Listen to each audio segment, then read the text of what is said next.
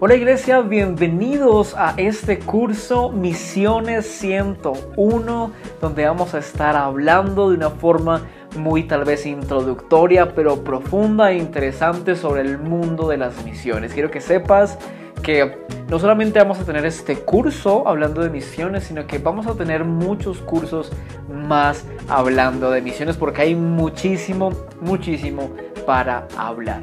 Desde ya también quiero avisarte que cada sesión va a ser una sesión de aproximadamente 10 minutos, porque realmente quiero poder tener tu atención la mayor cantidad de tiempo posible. Quiero que puedas adquirir las mejores herramientas, que puedas recibir la mejor información y asimismo que no te me aburras, porque sé que puede ser un poco aburrido si estamos 30 minutos hablando sobre un tema.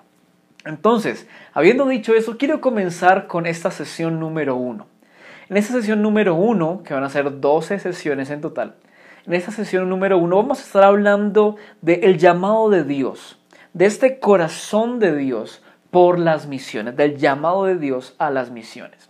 Y en estos minutos quiero que podamos comenzar leyendo dos versículos bíblicos bien importantes que fundamentan y son el corazón de las misiones, para así mismo poder estar desarrollando las diferentes ideas que vamos a estar desarrollando en este curso. Entonces, quiero que leamos Mateo capítulo 28, versos 19 al 20. Y desde ya me estoy preparando porque el siguiente versículo que vamos a leer es Marcos en el capítulo 16. Entonces vamos a comenzar leyendo Mateo capítulo 28, versos 19 al 20. Y tal vez ya has escuchado hablar de este versículo en algún momento. Dice: vayan pues a las gentes de todas las naciones y háganlas mis discípulos. Bautícenlas en el nombre del Padre, del Hijo y del Espíritu Santo y enséñenles a obedecer todo lo que les he mandado a ustedes. Ok, entonces, ¿estamos listos, iglesia? Comencemos pues. Resulta y pasa que este versículo muestra en primer lugar el corazón de Dios.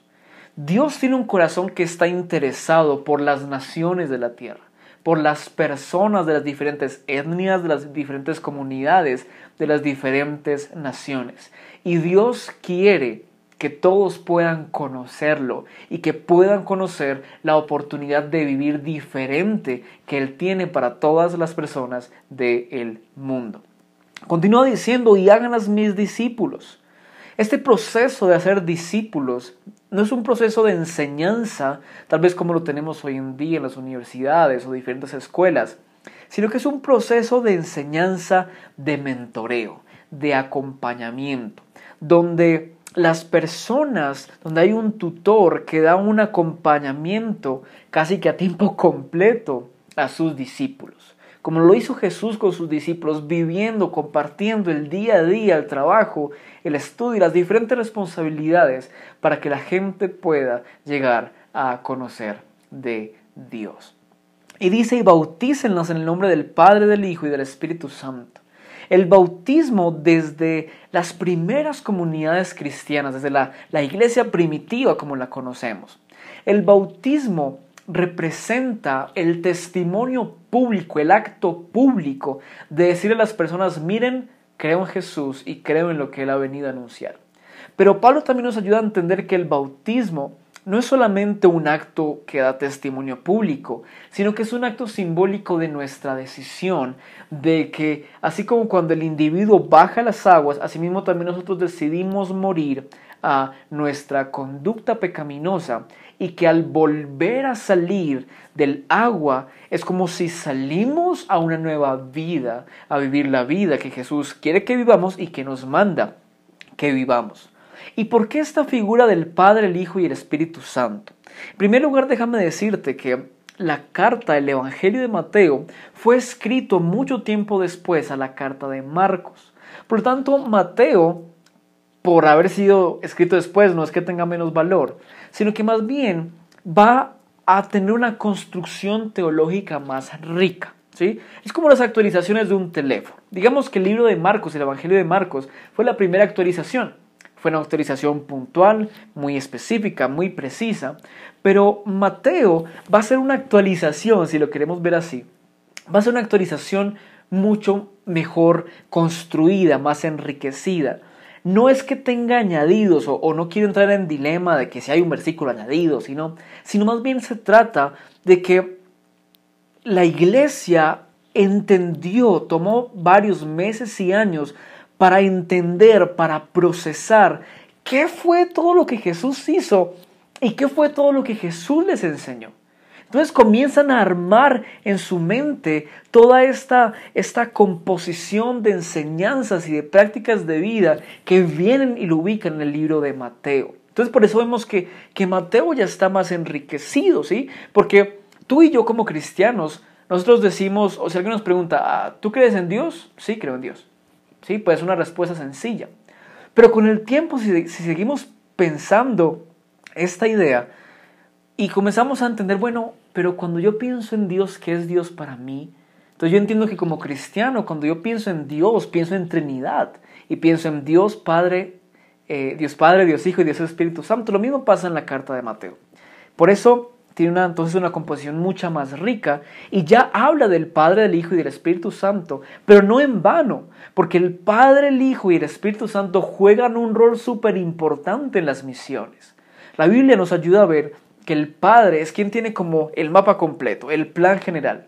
Que Jesús es quien llama a los hombres, quien les da los dones, y el Espíritu Santo es quien da los dones, activa los dones y guía al ser humano para cumplir el plan de Dios. Entonces tanto el Padre como el Hijo y el Espíritu Santo cumplen un rol dentro de la misión cristiana. Y continúa diciendo, y enséñenles a obedecer todo lo que les he mandado a ustedes.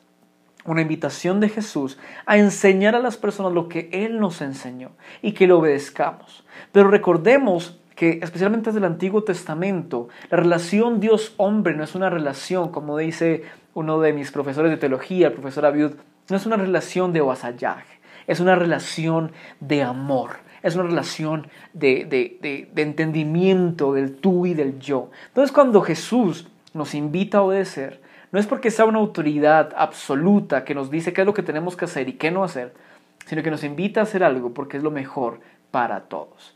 Vamos ahora rápidamente a Marcos capítulo 16 y vamos a leer los versículos desde el versículo 15 que dice, y les dijo, vayan por todo el mundo, Marcos 16, 15, y les dijo, vayan por todo el mundo y anuncien a todos la buena noticia. El 16 dice, el que crea y sea bautizado obtendrá la salvación, pero el que no crea será condenado.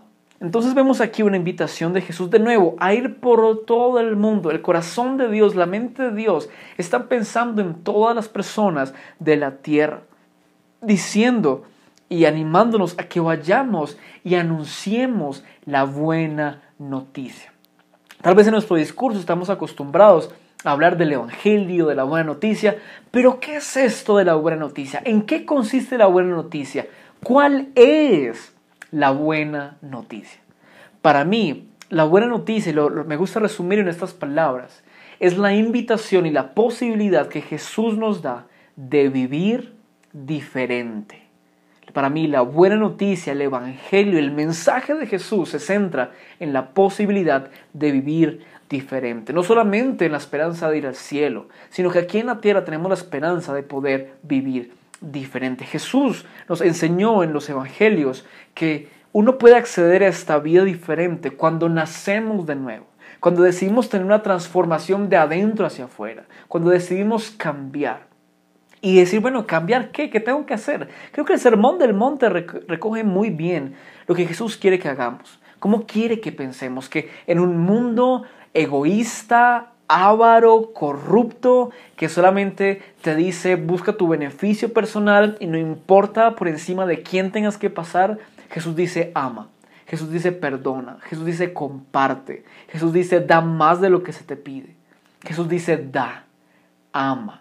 Justamente Jesús resumió la ley en decir ama a Dios con todo tu corazón, con toda tu mente, con todo lo que tú eres y a tu prójimo como a ti mismo, en amar, en dar, en perdonar, en darse, en dar, sin esperar nada a cambio. Para mí esa es la buena noticia que el mundo necesita escuchar, la posibilidad de vivir diferente. Claro que sí, la posibilidad de ir al cielo, la esperanza que nos trae saber que Cristo vive en nuestros corazones. Pero para mí esta salvación que Jesús nos da no solamente me lleva al cielo, sino que me da la posibilidad de vivir diferente aquí en la tierra.